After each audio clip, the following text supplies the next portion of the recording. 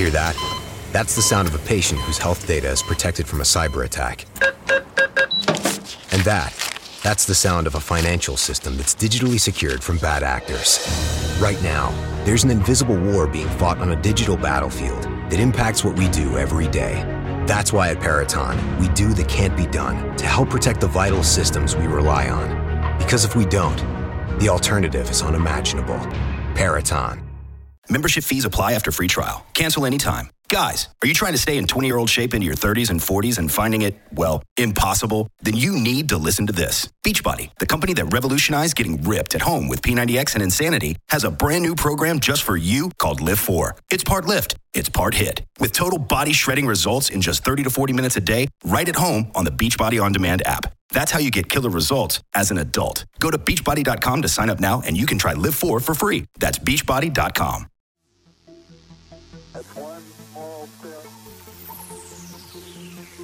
Hello and welcome back to the Space News Pod, a daily podcast about space, science, and tech for the curious mind. Now, this is episode number 3 of the Dr. David Warmflash interview. He goes into discussion about the space race, why we went to the moon, how we went to the moon, and also more about the Luna 2 probe where we left off in the last episode, episode 2. So if you haven't listened to all of them, go back to episode 1, listen to episode 1, 2, and now 3, and we're going to have another one after this. So sit back, relax, and enjoy the interview with Dr. David Warmflash. The space race was really a race between the United States and the Soviet Union, which was a huge empire dominated by Russia, but also including a lot of other countries around there. And this started in 1957 when the Soviet Union orbited the first satellite in space, Sputnik 1. And right after that, just a few weeks later, they launched another satellite, Sputnik 2, which was much more sophisticated, much bigger, and it had a dog. And that really scared people because they thought, wow, they can actually get a living being into space. That means they can send people into space. And if they can send something that heavy, they might be able to send nuclear weapons into space and have them orbit. And then in 1959, the Soviet Union got a probe to the surface of the moon, Luna 2. And the premier of the Soviet Union, Nikita Khrushchev, knew it would be touching the moon at that point, and he made sure to be in the United States when it landed on the moon. And he went to Iowa to a sausage factory, and they were showing him around the sausage factory, and there are all these pictures of him eating a sausage. And he gives a speech to the American factory workers who made sausages, and he said, "We have beaten you to the moon, but you have beaten us in sausage making." So he really rubbed it in the face of everybody. You know? Yeah, so that was the first time. And then about a month later, then there was Luna 3, the next mission, that took a picture of the far side of the moon. And that's the first time that humans ever saw the far side of the moon. And it was very revealing because it looked really different from the near side of the moon. Now, the resolution of the picture was horrible.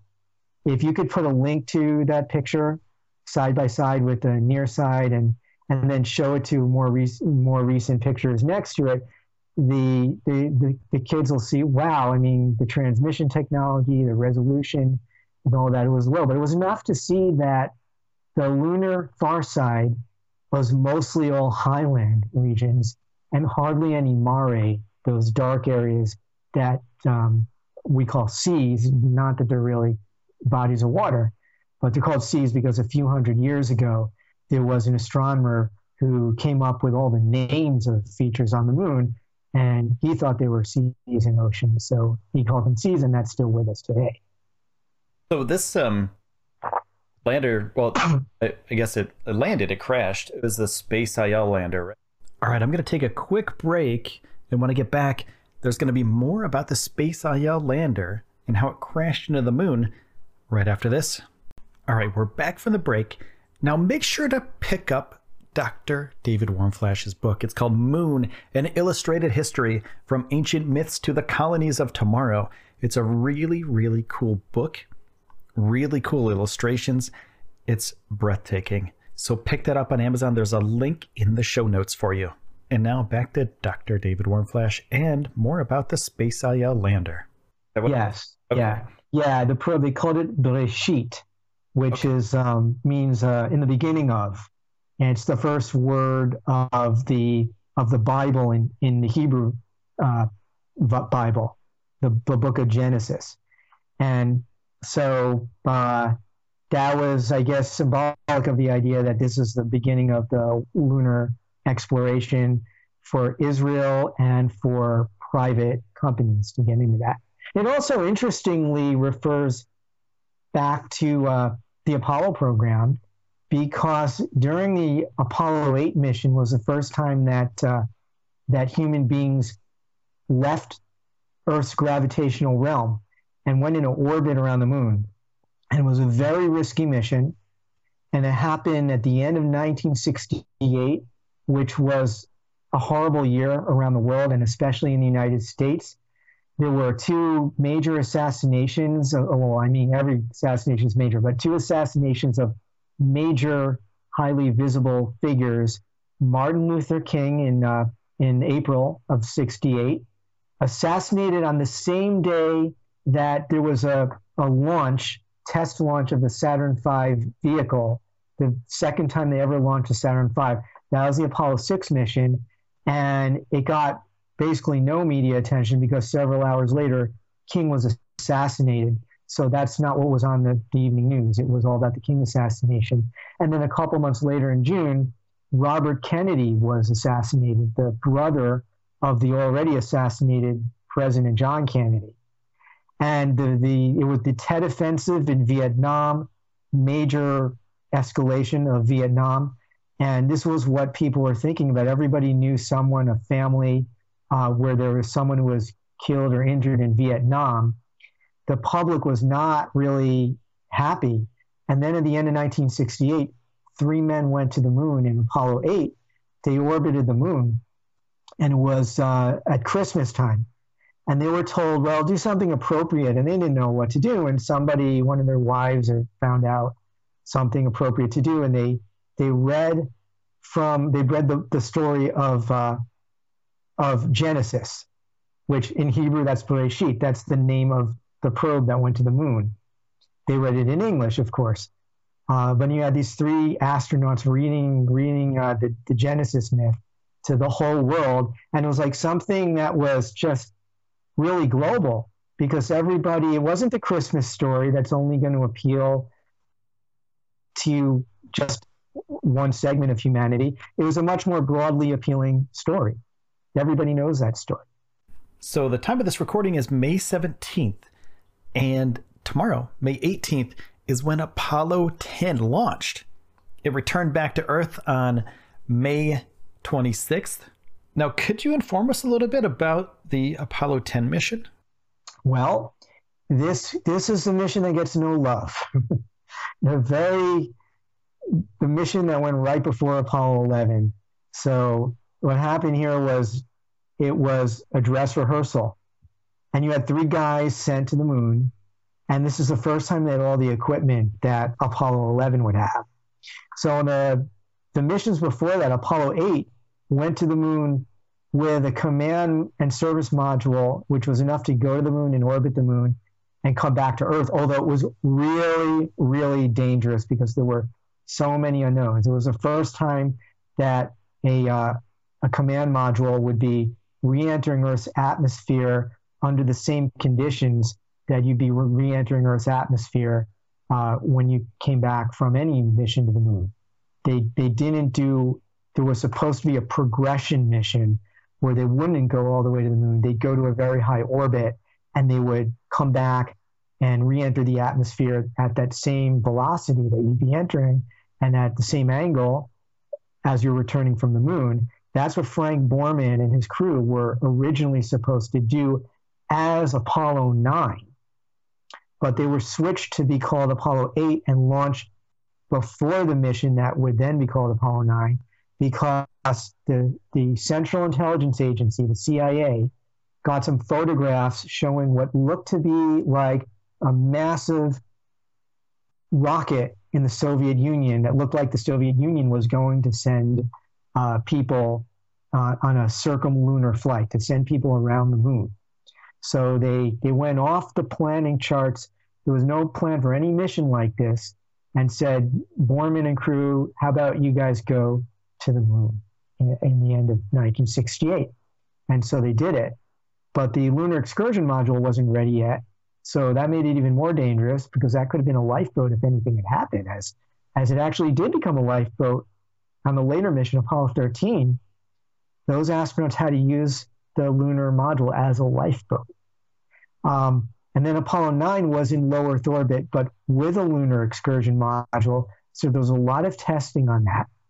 And then Apollo 10, they had a lunar excursion module and they went to the moon. And so you had 3 guys on that mission. You had the commander, Thomas Stafford. You had the command module pilot, John Young, who would stay in the command module. And then you had Gene Cernan as the lunar module pilot. And the idea was to get everything ready. Cernan and Stafford were to fly the lunar module down to an altitude almost to 8 nautical miles, which is about the same altitude of any typical commercial passenger flight flying, say, from New York to LA. You'd be at that altitude. Imagine going down from lunar orbit to that altitude. You've got your lunar excursion module, and your mission is to fly over the area where 2 months later, Neil Armstrong and Buzz Aldrin would be landing, and you're supposed to scope out the territory and collect data, and then go back and never land on the moon. That's what they did. Imagine Queen Isabella sending Columbus across the ocean. Say, get as close as you can to the land, but don't land. Might be pretty tempting to land if you were those guys in the lunar module, but they didn't. Now that's going to wrap up this episode of the Space News Pod. You can check out Dr. David Warmflash, his book on Amazon. It's called Moon: An Illustrated History from Ancient Myths to the Colonies of Tomorrow. Great read, amazing photos. Go check it out if you have any interest in the moon at all. It's very thorough, very, very cool. And of course, I'll link it in the show notes so you can check it out. Now, I have another podcast I want you guys to check out. It's called Wayfare, Wayfare. I'm going to link it in the show notes as well. It's going to be a long form style. It's a podcast about people with curious minds, basically. If you have a curious mind, you want to learn things every day. It doesn't have to be about space, doesn't have to be a science or tech or anything like that. That's for this podcast. The other podcast, Wayfare, is for the wanderer, for the wandering mind that, like myself, I want to learn about everything. I want to know about the Earth. I want to know about the people on the Earth. I want to know about space, of course, because we're on the Space News Pod. But there's everything in between. And of course, there is going to be space stuff. So it's going to be a long form kind of space thing as opposed to the short ones. So if you're interested in that, it'll be in the show notes. It's called Wayfare, Wayfare. So thank you so much for subscribing to the Space News Pod. And thank you for taking the time out of your day to spend it here with me. I'm your host, Will Walden, and I will see you soon.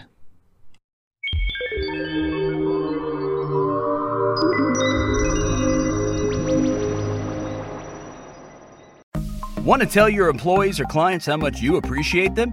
Stand out from the competition with the best gift ever. Minky Couture luxury blankets are the best gift ever for appreciation and recognition to say thank you every day of the year for a job well done. For every member of your team, share your warmth. Show them you care with Minky Couture luxury blankets. The best gift ever. Shop now at softminkyblankets.com. Hear that? That's the sound of a patient whose health data is protected from a cyber attack. And that's the sound of a financial system that's digitally secured from bad actors. Right now, there's an invisible war being fought on a digital battlefield that impacts what we do every day. That's why at Peraton, we do the can't be done to help protect the vital systems we rely on. Because if we don't, the alternative is unimaginable. Peraton,